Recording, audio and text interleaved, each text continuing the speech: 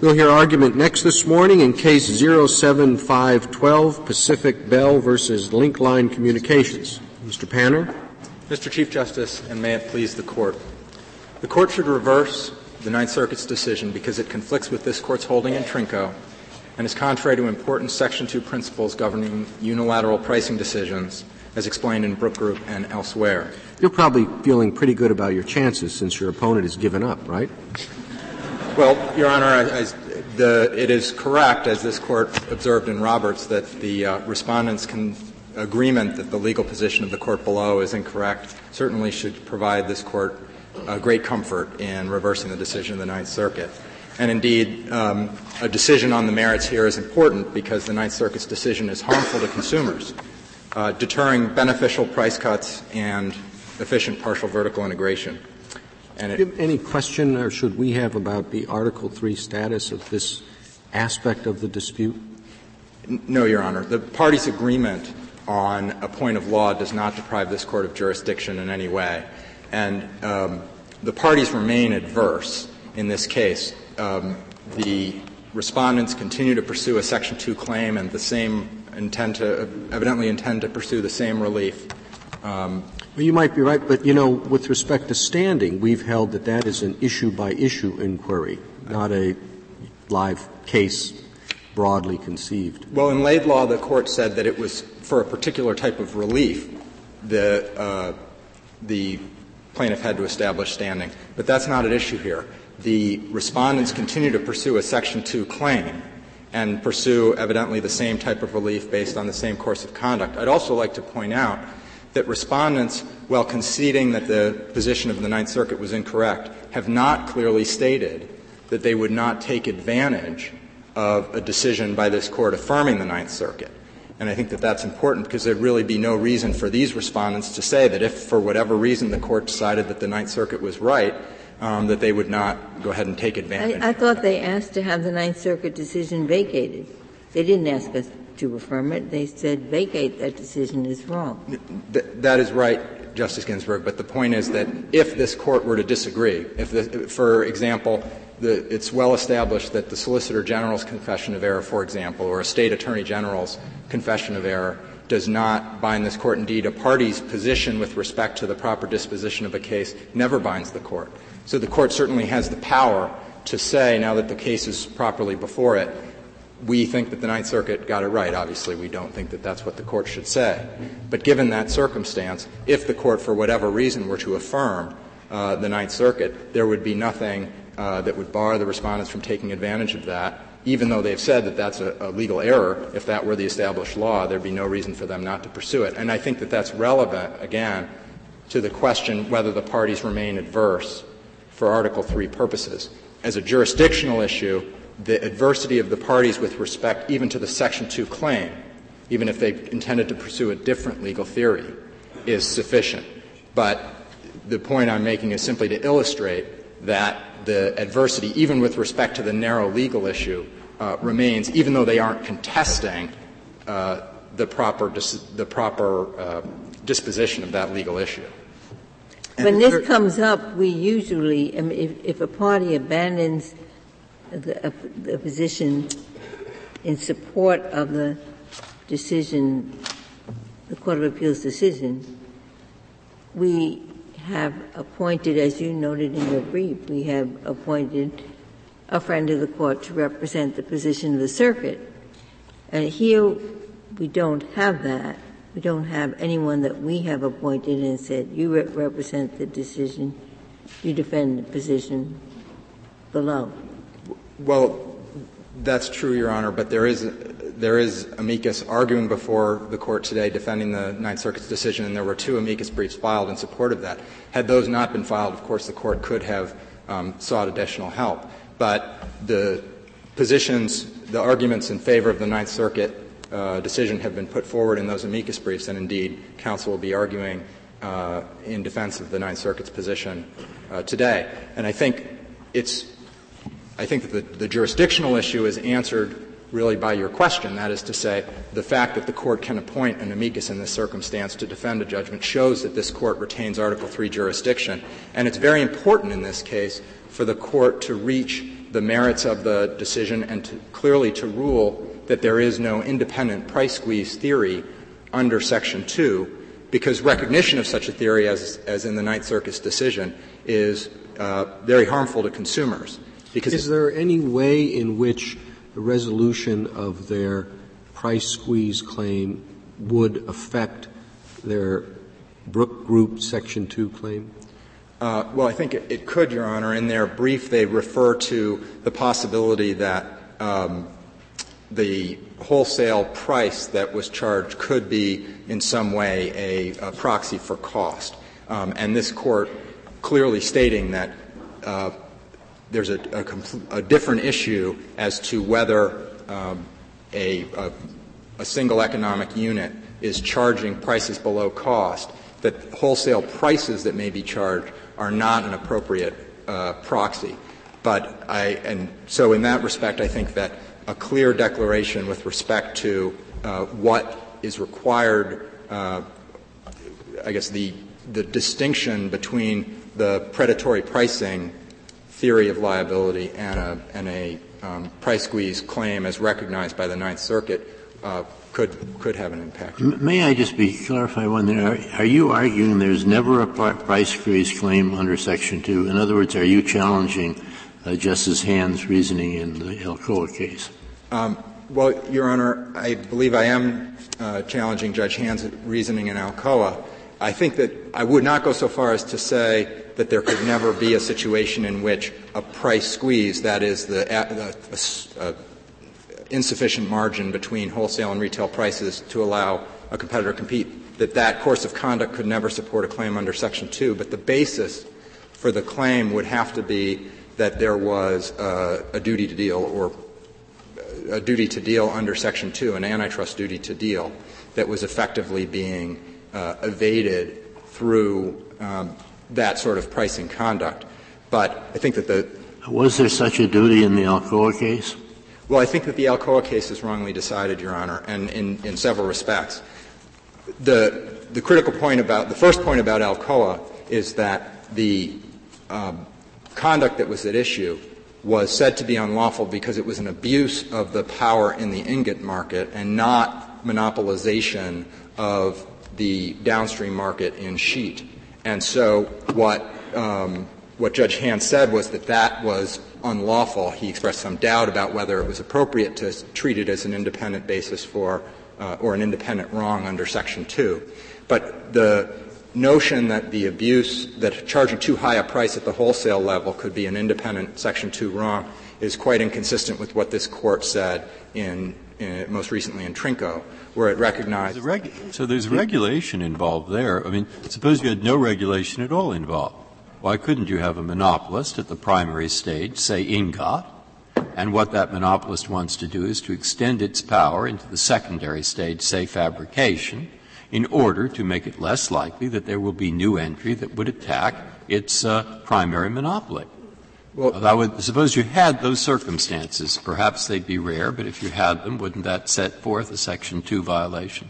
It wouldn't, Your Honor, for the following reason, that I think it is true that the key point is that the basis upon which the question presented has been granted and upon which the analysis has to turn is that there is no duty to deal at all at the wholesale level. So the ingot monopolist has no obligation to provide the ingot to a downstream rival.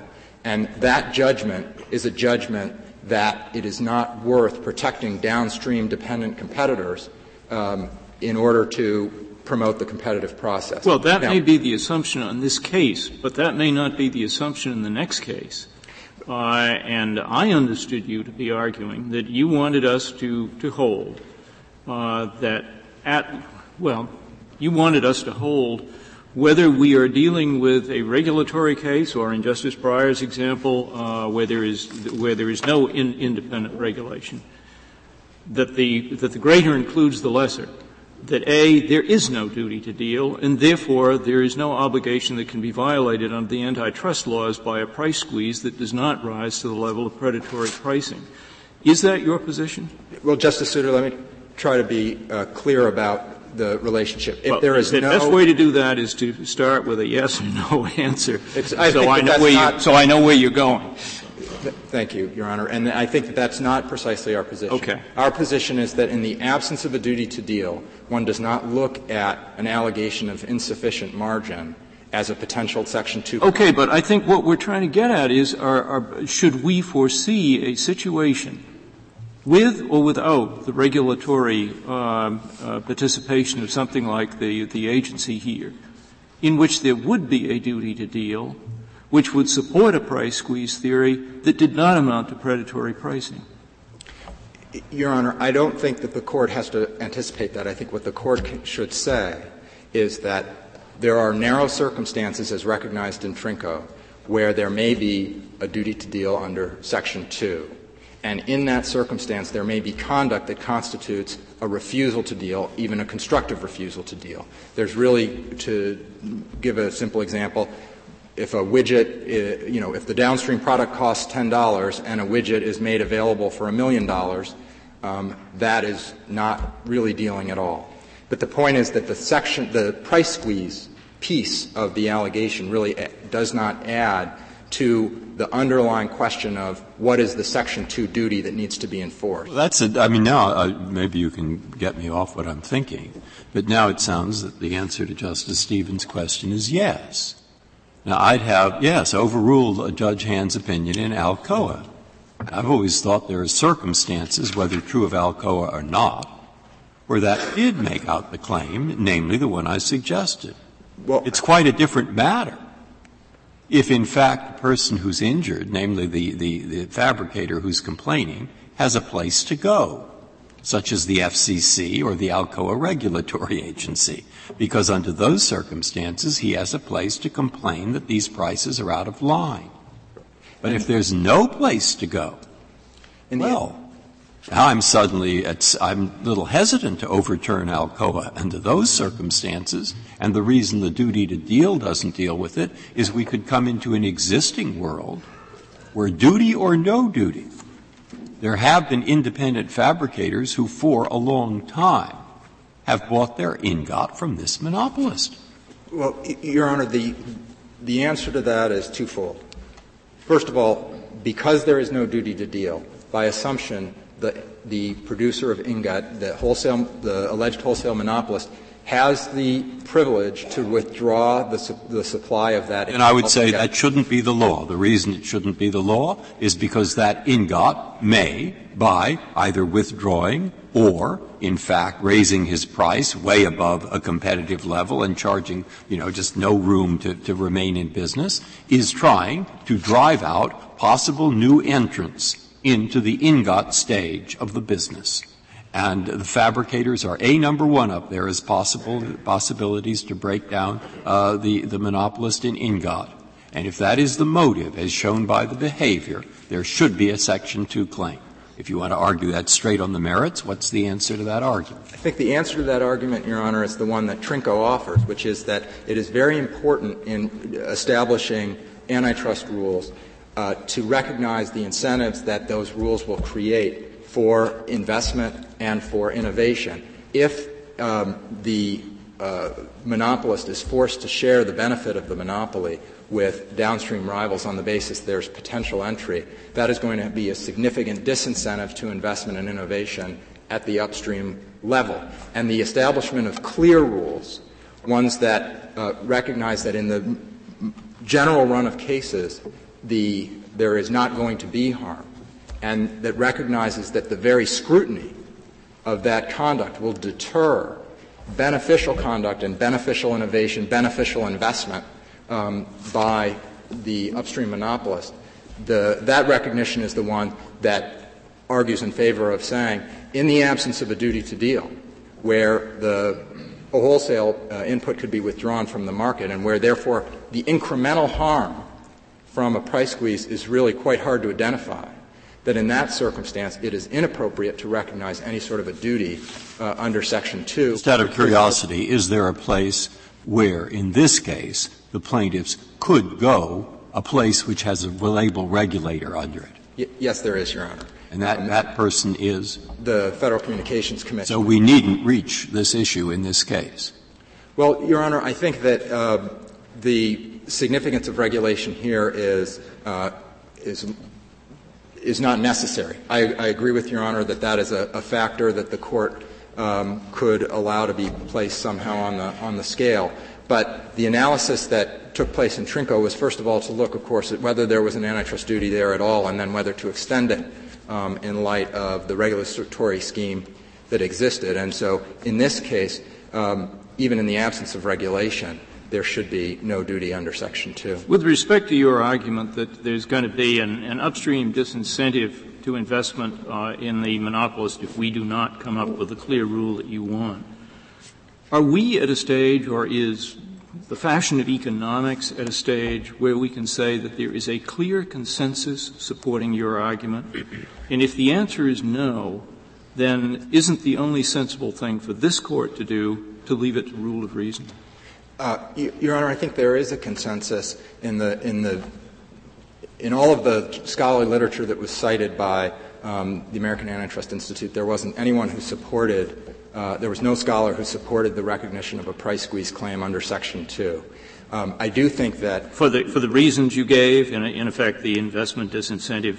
Well, I think that the scholarly literature that explains that recognition of price squeeze duty would be harmful does indeed rely on the sorts of reasons that I've. And is that in effect uncontested within the profession, except at the margins? I would assume that as in any academic discipline, there are those who would try to find counterexamples. But I think that the point there that's important, and one that, for example, Professor Carlton stresses in his article, and that has stressed in other scholarly work, is that the search for the rare case itself can cause very grave harm by deterring conduct that is I follow the argument. The trouble that I have is I don't know whether, in practical terms, that argument is really a significant argument or not. I don't know what's going on out there. And unless we reach the point in which, in effect, the economic literature makes this a kind of slam-dunk decision, then it seems to me the only sensible thing for a court to do is leave it to rule of reason analysis. Well, I think that the Brooke Group decision and the reasoning behind that, and then as reaffirmed in Weyerhaeuser, explains the answer to that, Justice Souter, which is that there are certain kind of conduct where it is possible to create a model where there would be some negative consequences of the conduct, but that the very search for it risks deterring conduct that is of obvious benefit to the consumers, and that's true here. Recognition of an independent price squeeze duty would deter retail price reductions that are immediately beneficial to consumers, and it deters entry into the downstream market by a wholesale monopolist who may then encounter a duty to protect downstream rivals, and of course it will deter voluntary dealing. And I think that discussions with my client reflect that this is a real effect, that there are on the margin the concern about the potential for litigation makes investment and certain innovations not worth the candle. Unless the Court has further questions, I'll reserve the remainder of my time. Thank you, counsel.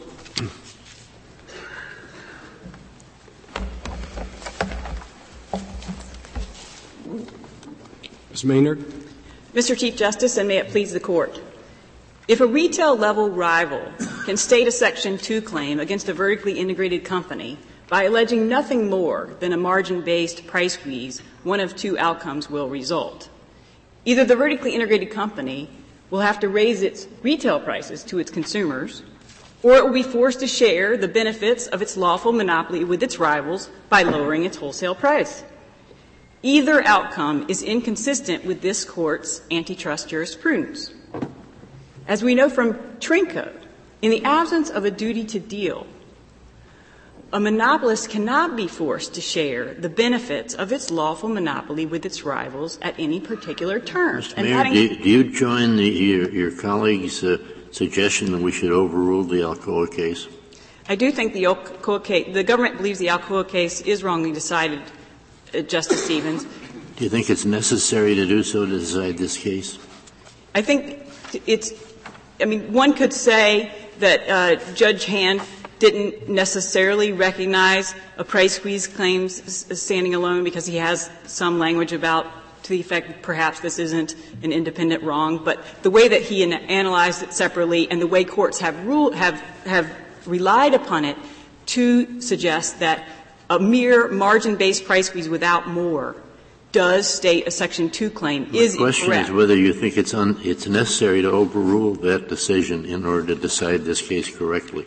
Well, I don't think technically it needs overruling. It's a Second Circuit decision, and I think it has in effect. Do we have to say it was decided incorrectly?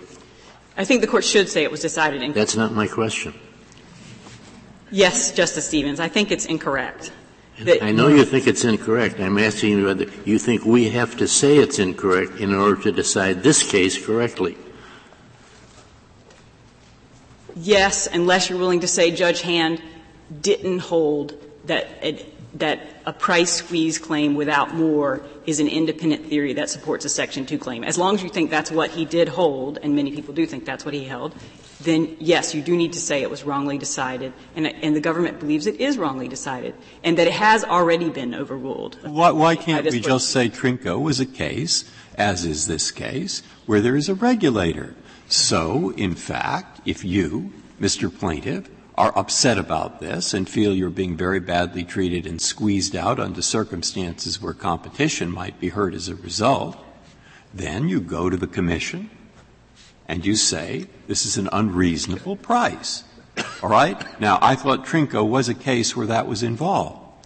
The regulation, Justice Breyer, in Trinco was relevant for two reasons that are not relevant to the question before the Court here. First, the Court looked to the regulation, the regulatory duty, and made a decision whether the regulatory duty itself created an antitrust duty to deal, and the Court held it did not. Right. That holding is relevant here because it means that petitioner's regulatory duty to deal does not create an antitrust duty to deal. But then the Court went on and looked at the Court's existing antitrust jurisprudence to decide whether or not the Court's antitrust jurisprudence recognized a duty to deal in that circumstance and concluded it did not. And it only looked to the regulation, Justice Breyer. Yes, but it said the issue in that case was a duty to deal. That's not the issue in this case. And it was about Aspen and whether you had a duty to deal. And the Court said, no, you don't have a special duty to deal. Here we're dealing with quite a different thing. We are dealing with someone who has chosen to deal in the past, and they are setting a price such that the plaintiff thinks he's being squeezed out. Now, I can't find anything in Trinco that tells me I can't say we're at least not worried about this where there's a regulator you can go and complain to. And if that's so, I don't have to reach the question of whether Judge Hand is right or wrong. What's wrong with what I just said? Well, a couple of things. I mean, this case, as the case comes to the Court, there is no antitrust duty to deal.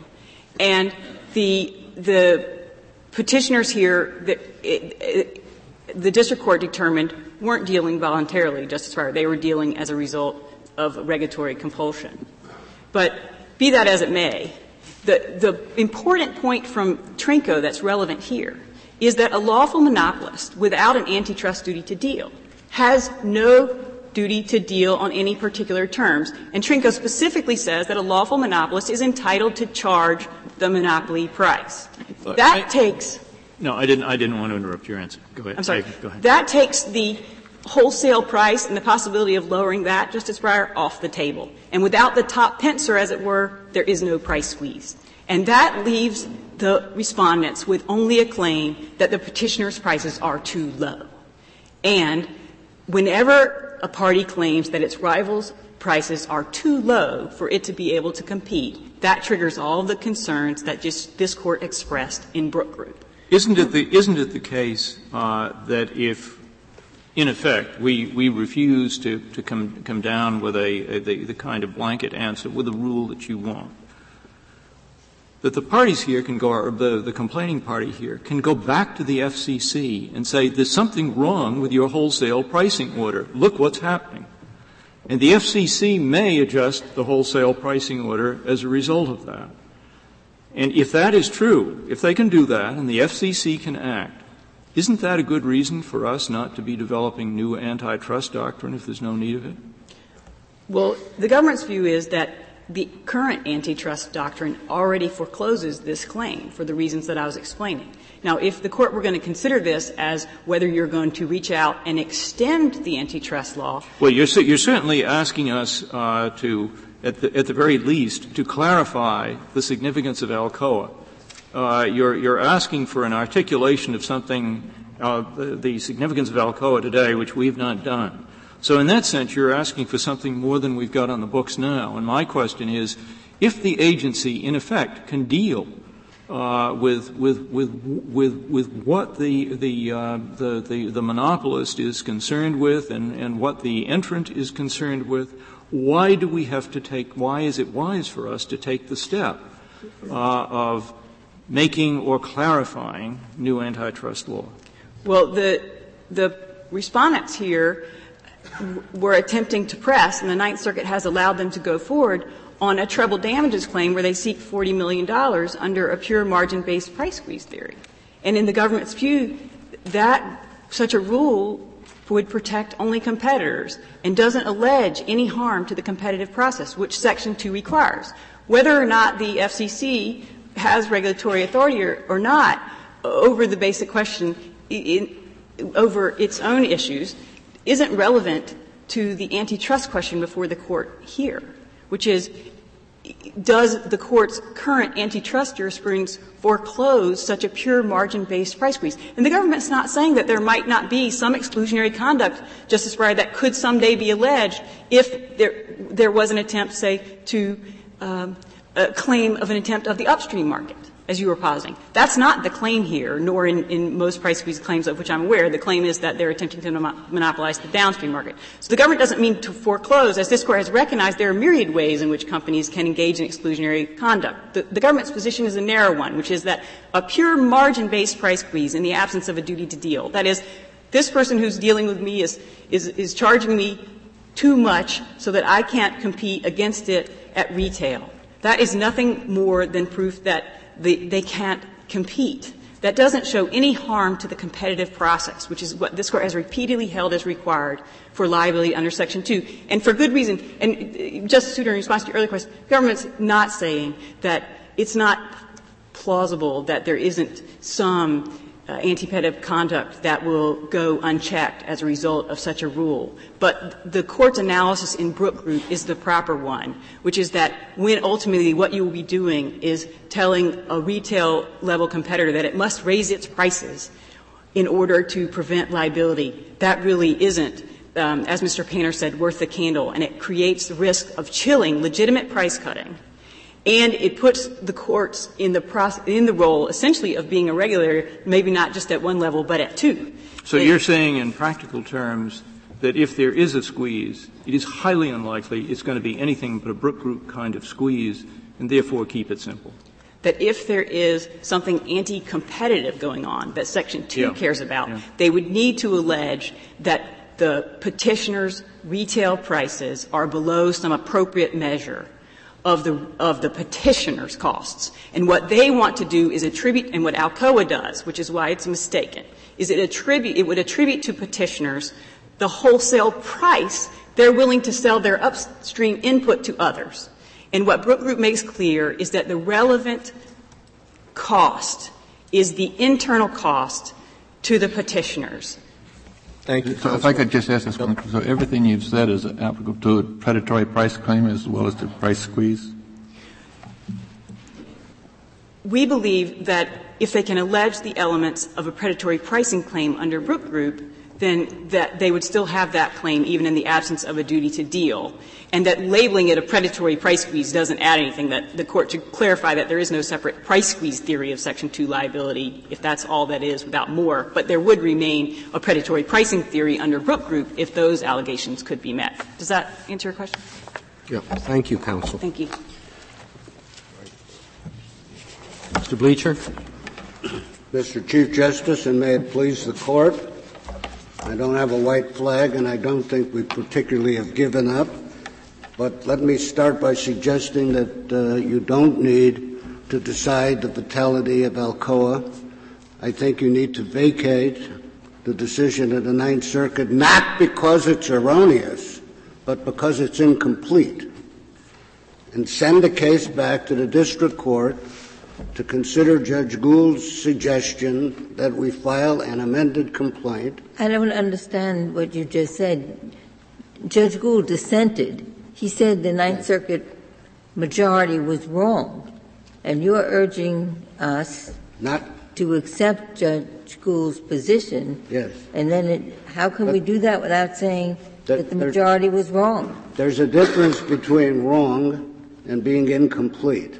The Ninth Circuit decision responded to a very narrow question certified by the district judge, which was whether or not price squeeze taken as a generic violation was subsumed or not subsumed by the Trinco decision. It answered that question correctly, but in doing that, it did not consider whether or not price squeeze survived the living margin part of price squeeze survived Brooke. And to that extent, Judge Gould picked up the argument and said, in effect, especially in a regulated industry where the wholesale price is regulated, the offense of price squeeze becomes predatory pricing. Just as in a primary line Robinson-Padman case, the offense becomes predatory pricing. There is no more Robinson-Padman primary line law. It's like it or not. I'm not saying we like it, I'm not saying we agree with it, but the state of the law is that when you're challenging a monopolist price under Section 2 of the Sherman Act, Brooke and its predecessors determine the legality of the conduct. And that's what we're recognizing here. Now, understand that when the issue was framed to the Ninth Circuit, the district judge, in a footnote, said he thought that they ought to consider the Brooke issue. But he did not decide that question, and he did not certify it. So when the Ninth Circuit... Well, you don't certify questions, you certify orders. And in the certification of this order, I take it your position was in support of what the district court did and in support of what the Court of Appeals did, correct? Partly, Justice Kennedy. What we said was you made an argument, or did you not, that's consistent with what the Court of Appeals did hold in this case. Well, I question whether that's what they held. I view what they did is answer a question. Does a pure price squeeze get subsumed by Trinco as it involves the question that we heard articulated, the duty to deal? Now, wasn't the Court of Appeals decision consistent with the argument that you made to the Court of Appeals? It's consistent, but it didn't say we endorse Alcoa, and it didn't say we require a predatory pricing. It was silent on the elements of the offense of a price squeeze. It answered this very narrow question: does price squeeze generically, is it an existing kind of antitrust violation that's not subsumed by the Trinco rule? Counsel, I'm confused. And that's all they were deciding. I'm confused about what you mean when you say the price squeeze claim. Is that any different than a Brooke Group claim? A non-predatory price squeeze case. So you still want to be able to argue that above cost retail prices somehow violate Brooke Group? I'm very content to go back and file an amended complaint purely under Brooke. So there's no gamesmanship. And you agree that requires below cost retail Yes, prices? we have below cost pricing. I have no concern about that because, unlike what Mr. Penner told you, this is not proxy pricing. This is a case in which AT&T is mandated by the FCC to sell the DSL transport to itself, to its own affiliate, and to outside independent companies like the plaintiffs at the same price. Is the wholesale price claim that the Ninth Circuit looked at in the case below, in the decision below, a necessary or significant or partial element of your Brook Group claim, or is it totally irrelevant? More or less irrelevant. It only sets the benchmark for the cost that the retail affiliate is selling below. There's no question the retail affiliate in many of the time periods covered by the complaint sold below just the DSL transport. And in addition to that, they threw in a modem, installation, and online services. So if you put those into the cost bundle, they will be below cost for substantially the entire damage period that we're complaining about. Is the first time that you indicated that you are in agreement with the Gould dissent in the brief that you filed here in this court? Yes, directly, but we did have predatory pricing. It seems to me that in that instance you seriously prejudiced the petitioners here, and that should be weighed heavily against you when you asked for permission to amend your complaint in the district court. No. There have been costs and time. See, Justice Kennedy, you granted certiorari and agreed to review a decision that was essentially moot because the complaint that you're talking about in this case has been superseded. Judge Wilson said it was superseded by a complaint charging predatory pricing. And he said, generously construed, you've charged predatory pricing and let's go forward. Judge Gould said he didn't think the complaint under Twombly's standards, which intervened, satisfied the Brooks standard. And so he said, well, I guess it would have been nice if you thought the case was essentially moot to hear about that in the cert opposition. I'm sorry? You didn't argue that the decision below was essentially moot in your opposition to certiorari here. In the opposition, that's correct. Nor did you give notice to the petitioner's attorney that was your position so that you could have asked for a stipulation on the point. Well, I think what you're overlooking, though, is when we went to the Ninth Circuit, we endorsed Judge Wilson's suggestion that they decide the Brook issue so that when we went back, we'd have guidance as to what the appropriate standard was. They elected not to deal with either Alcoa or Brook. They just decided the very narrow question he certified. In the Ninth Circuit, AT&T said to the Ninth Circuit, don't reach the Brook issue. You don't need to reach the Brook issue to decide this case, even though the complaint you're ruling on has been superseded by an allegation in an amended complaint that states a Brook violation, or purported to, or attempted to state a Brook violation. So can we write this followingly, say, in the district court as of this moment, there is no complaint that alleges the price squeeze theory of the majority of the Ninth Circuit. There is a complaint that alleges a price theory under predatory pricing under Brook Group. That is what is there. Nothing else is there. Therefore, that issue which the Ninth Circuit decided has no bearing on this case. We therefore vacate their decision, leaving it up to the district court to proceed as it believes appropriate under the law with the Brook Group claim. Is that a possible thing to say? And yes or no, please. And avoids the need to. Is it yes, we could do that, or yes. no? Yes, we yes, could. you can. That's what we're suggesting. Isn't it? You don't need to reach Alcoa here, because the Ninth Circuit did not endorse Alcoa. It just didn't reach that question. Has the Brook Group complaint been allowed in the district court? It was allowed. It Judge has been Wilson filed. ruled that it was, quote, generously construed. We stated a Brook claim, and he would review it again at summary judgment stage. Judge Gould disagreed with that, and he said, if you want to state a Brook claim, you should go back and amend the complaint and do it. Justice Breyer's draft judgment said we would vacate the decision below. Shouldn't we reverse it? Because if we think on the price squeeze claim as distinct from the Brook Group claim, the Ninth Circuit was wrong. We don't just throw it out and let everybody go home. We say whether it was right or wrong, and if we're saying it's wrong, we would reverse. That certainly is an option. I think it would be more appropriate to vacate it because I don't consider that they did a direct frontal assault on Brook. They didn't consider Brooke because AT&T suggested they didn't need to reach it. The Ninth Circuit had a precedent that it thought it was following. Was it Anaheim?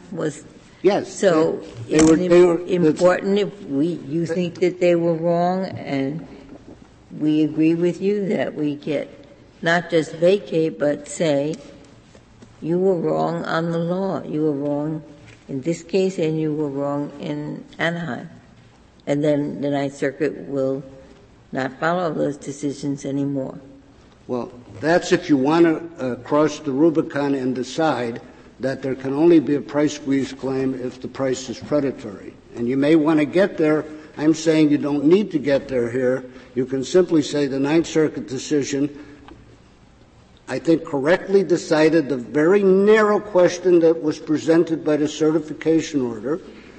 They abided AT&T's suggestion not to go outside that order, and therefore their decision can be viewed as incomplete because they didn't go on to discuss what the elements of a price squeeze claim were. You're saying we don't have to cross the Rubicon because your Brooke Group predatory pricing claim will show that the prices here were below cost. Correct. So we don't have to consider, which I guess I thought we had considered. This is not a case where we're confronting you with the necessity of deciding the vitality of Alcoa. And you're not going to amend your complaint to raise such a claim on remand? We're going to file an amended complaint that will be limited entirely to a Brooke predatory pricing claim. Which you understand to require that the retail prices be below cost. And we're very comfortable with that. Yeah, the answer is yes, and we're comfortable with that. So we haven't given up. We've lived to fight another day on another field. But if we follow your proposal, then you could, in a case filed next week or the week after we decide the case, assert exactly the claim that you asserted here originally. And that would be good law in the Ninth Circuit. Oh, the answer to that, Justice Alito, I think, is that you can remand with direction. No, I don't mean in this case. I mean in another case. Oh, can we raise that, or can someone else raise that? I'm not sure. Either you or anybody else in the Ninth Circuit. Well, I think if you abide my idea how to deal with this, the issue of Alcoa's fatality would remain open to be decided in another case another day. We'd vacate. You'd be in favor of vacating their decision. Yes. Yes.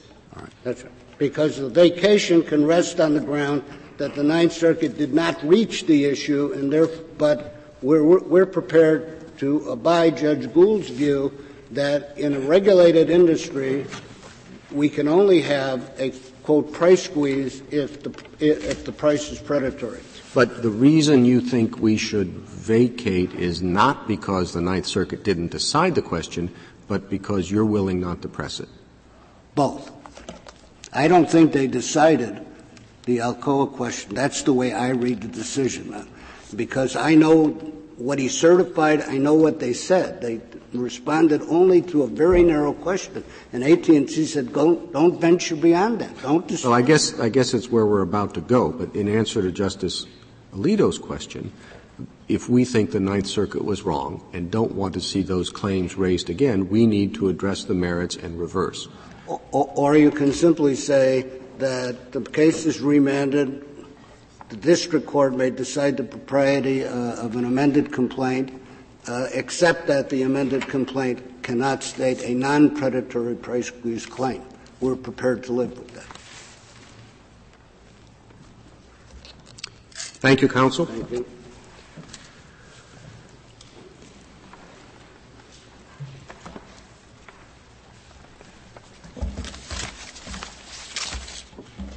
Mr. Brunel. Mr. Chief Justice, and may it please the Court, we think the proper disposition of this case is to vacate the decision below and to remand and let the district court decide whether the complaint should be amended or not.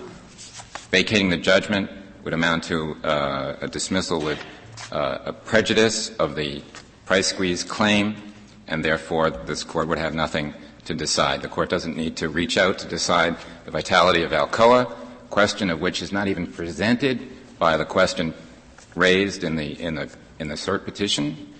And there are many reasons why, and I'm happy to address why Alcoa should remain good law if the Court wishes to get into that. However, we don't think it's necessary.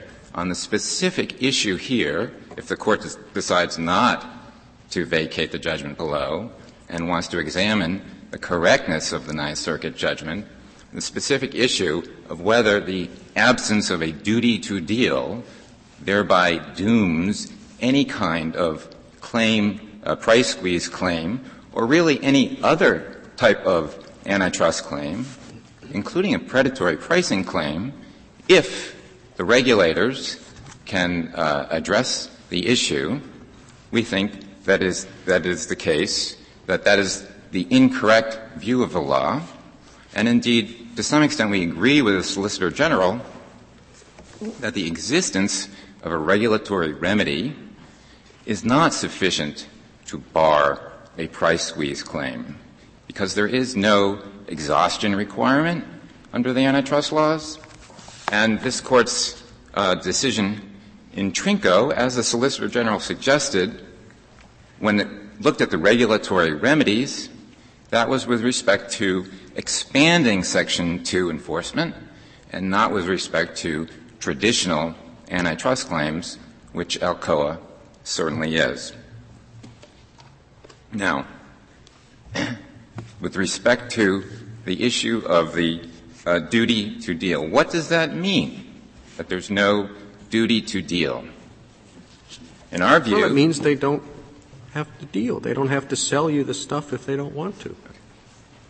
In our view, it means that a court has found that there's no liability in the event of a refusal to deal, which is what Trinco did.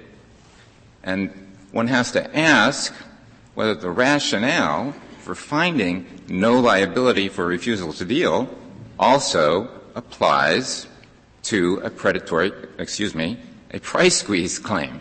You mean a Brook Group retail price squeeze claim? No, I mean a traditional price squeeze claim that doesn't have to meet the Brook Group standard. Mr.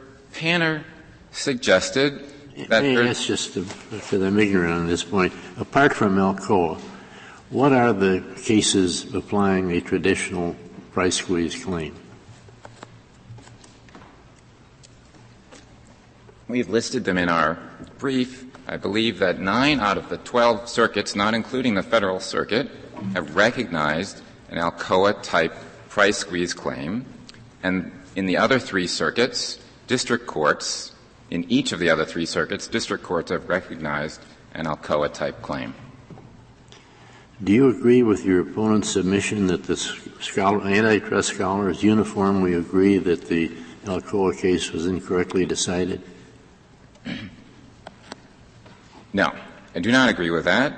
And indeed, our brief cites an eminent professor, John Vickers, at Oxford, an economist who supports a traditional Alcoa-type claim. That is a claim based on what we've called the transfer price test, where one looks at the margin between the retail and wholesale prices and asks whether that's sufficient to cover the monopolist's downstream costs.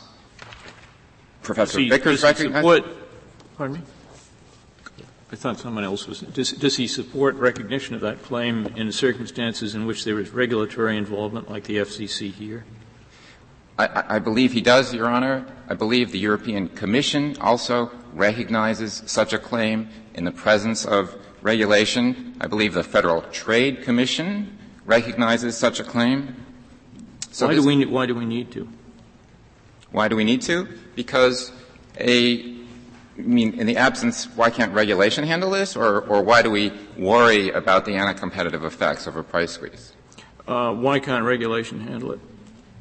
Well, in this case, regulation simply the regulation that is referred to is simply the prospect of the complainant going to the Federal Communications Commission and simply asking for some kind of post hoc relief, as opposed to a situation as in Town of Concord or in Trinco, where the regulation at issue was quite extensive.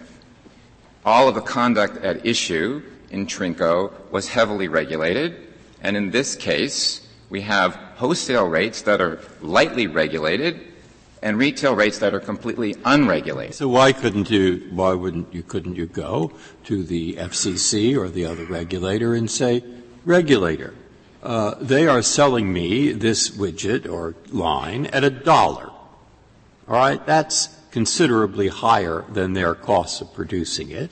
And in addition to that, they sell the same service I do for $1.20, even though it costs me or would cost any human being at least 60 cents to provide that added service. So we're asking you to tell them that if they continue to sell it at $1.20, they lower their wholesale price to us so that we only have to pay at most 80 cents or whatever the right number is there. I mean, they'd have someone to complain to. They could make the same complaint. I'm quite surprised that Vicker has written that under the circumstances I've outlined, that there is a valid price squeeze antitrust claim, or that the British Commission has held that. I'd be very interested to know the citation of that, because he may have done. I don't read everything. Well, the European Commission. I'm not saying the European Commission. They've done all kinds of things. I'm saying I am saying the British Monopolies or Restrictive Practices Commission, of which Vickers was the head. And I agree with you. He's very knowledgeable.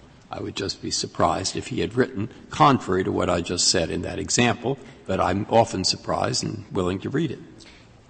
The question of the relationship between the regulatory authority to address a question and whether an antitrust claim exists is normally decided on the basis of implied antitrust immunity. The mere existence of a regulatory remedy is insufficient under this Court's precedents and Credit Suisse, certainly, for having implied immunity. Well, would you say that absent the regulatory regime, there would be a duty to deal here? Absent the regulatory regime, would there be a duty to deal?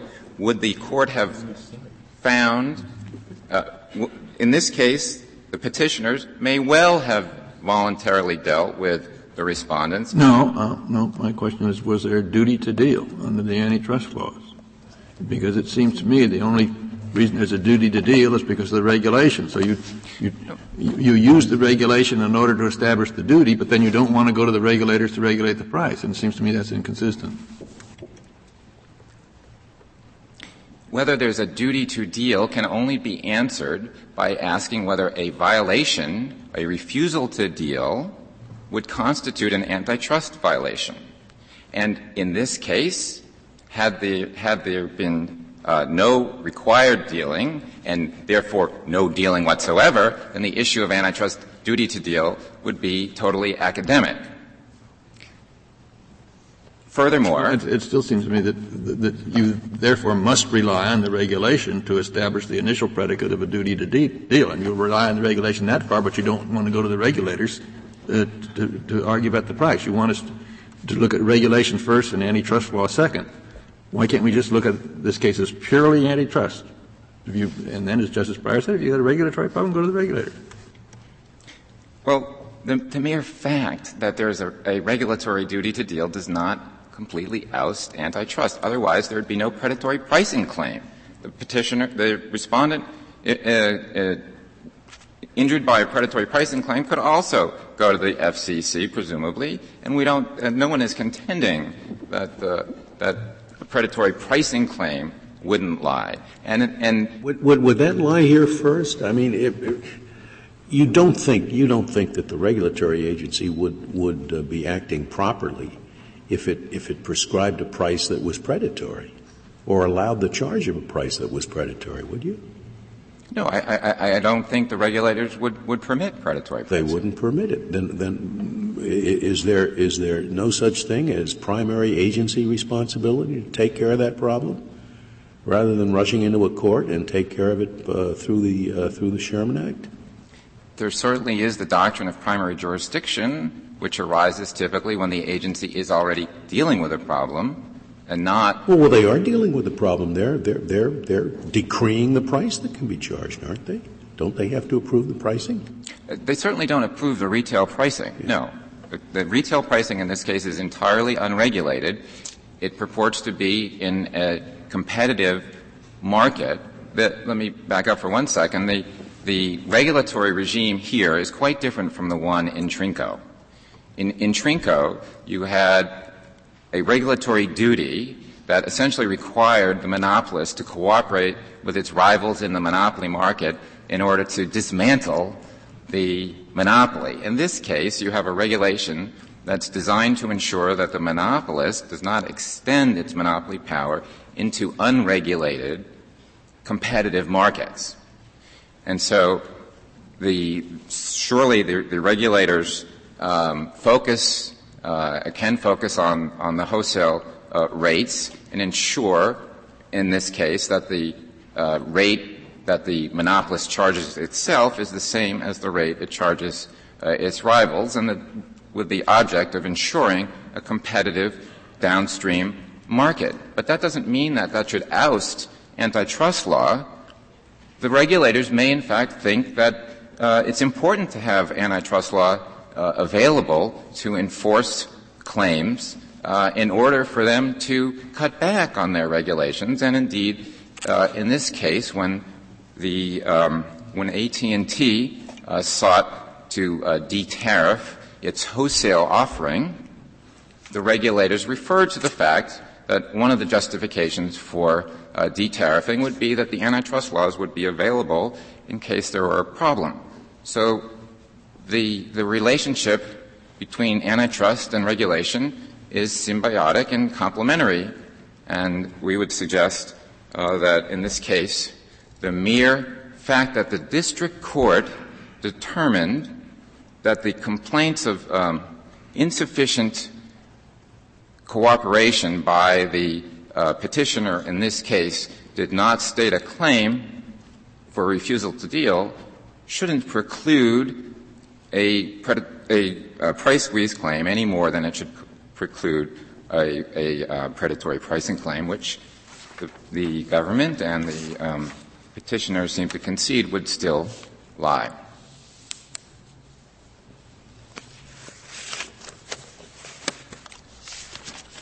Finally, this point about over-deterrence and whether there's any evidence that any monopolist at any time has ever been deterred from engaging in legitimate retail price cutting or efficient vertical integration, I would submit that there is absolutely no evidence anywhere in the literature, no empirical evidence, that there is a problem of over-deterrence. And had there been a problem over the last 63 years that Alcoa has existed, one would think it wouldn't be too hard to find evidence of that. There is no evidence. Furthermore, in Brook Group, the court did not simply rely on the risk of over-deterrence as a basis for holding that above-cost price cutting was not actionable. In Brook Group, it relied on two factors. The fear that making above-cost price cutting illegal would deter legitimate price cutting, but also the fact that above-cost price cutting would not eliminate equally efficient rivals. Any equally efficient rival could meet an above-cost price. Price squeeze doctrine under the transfer price test protects equally efficient downstream rivals. So that issue is quite different. The deterrence issue is quite different when you have a price squeeze. Furthermore, the notion that a monopolist would respond to a price squeeze complaint — thank you, Your Honor. You can finish your sentence there. The notion that they would respond to a price squeeze complaint by raising their retail price rather than lowering their wholesale price, I would submit, is certainly as belied by the facts of the Alcoa case, which in the district court reflect that when the government started looking into the price squeeze and the price squeeze was ended, it was ended voluntarily by Alcoa lowering its wholesale price, not raising its retail price. Thank you, counsel. Mr. Panner, you have 2 minutes remaining.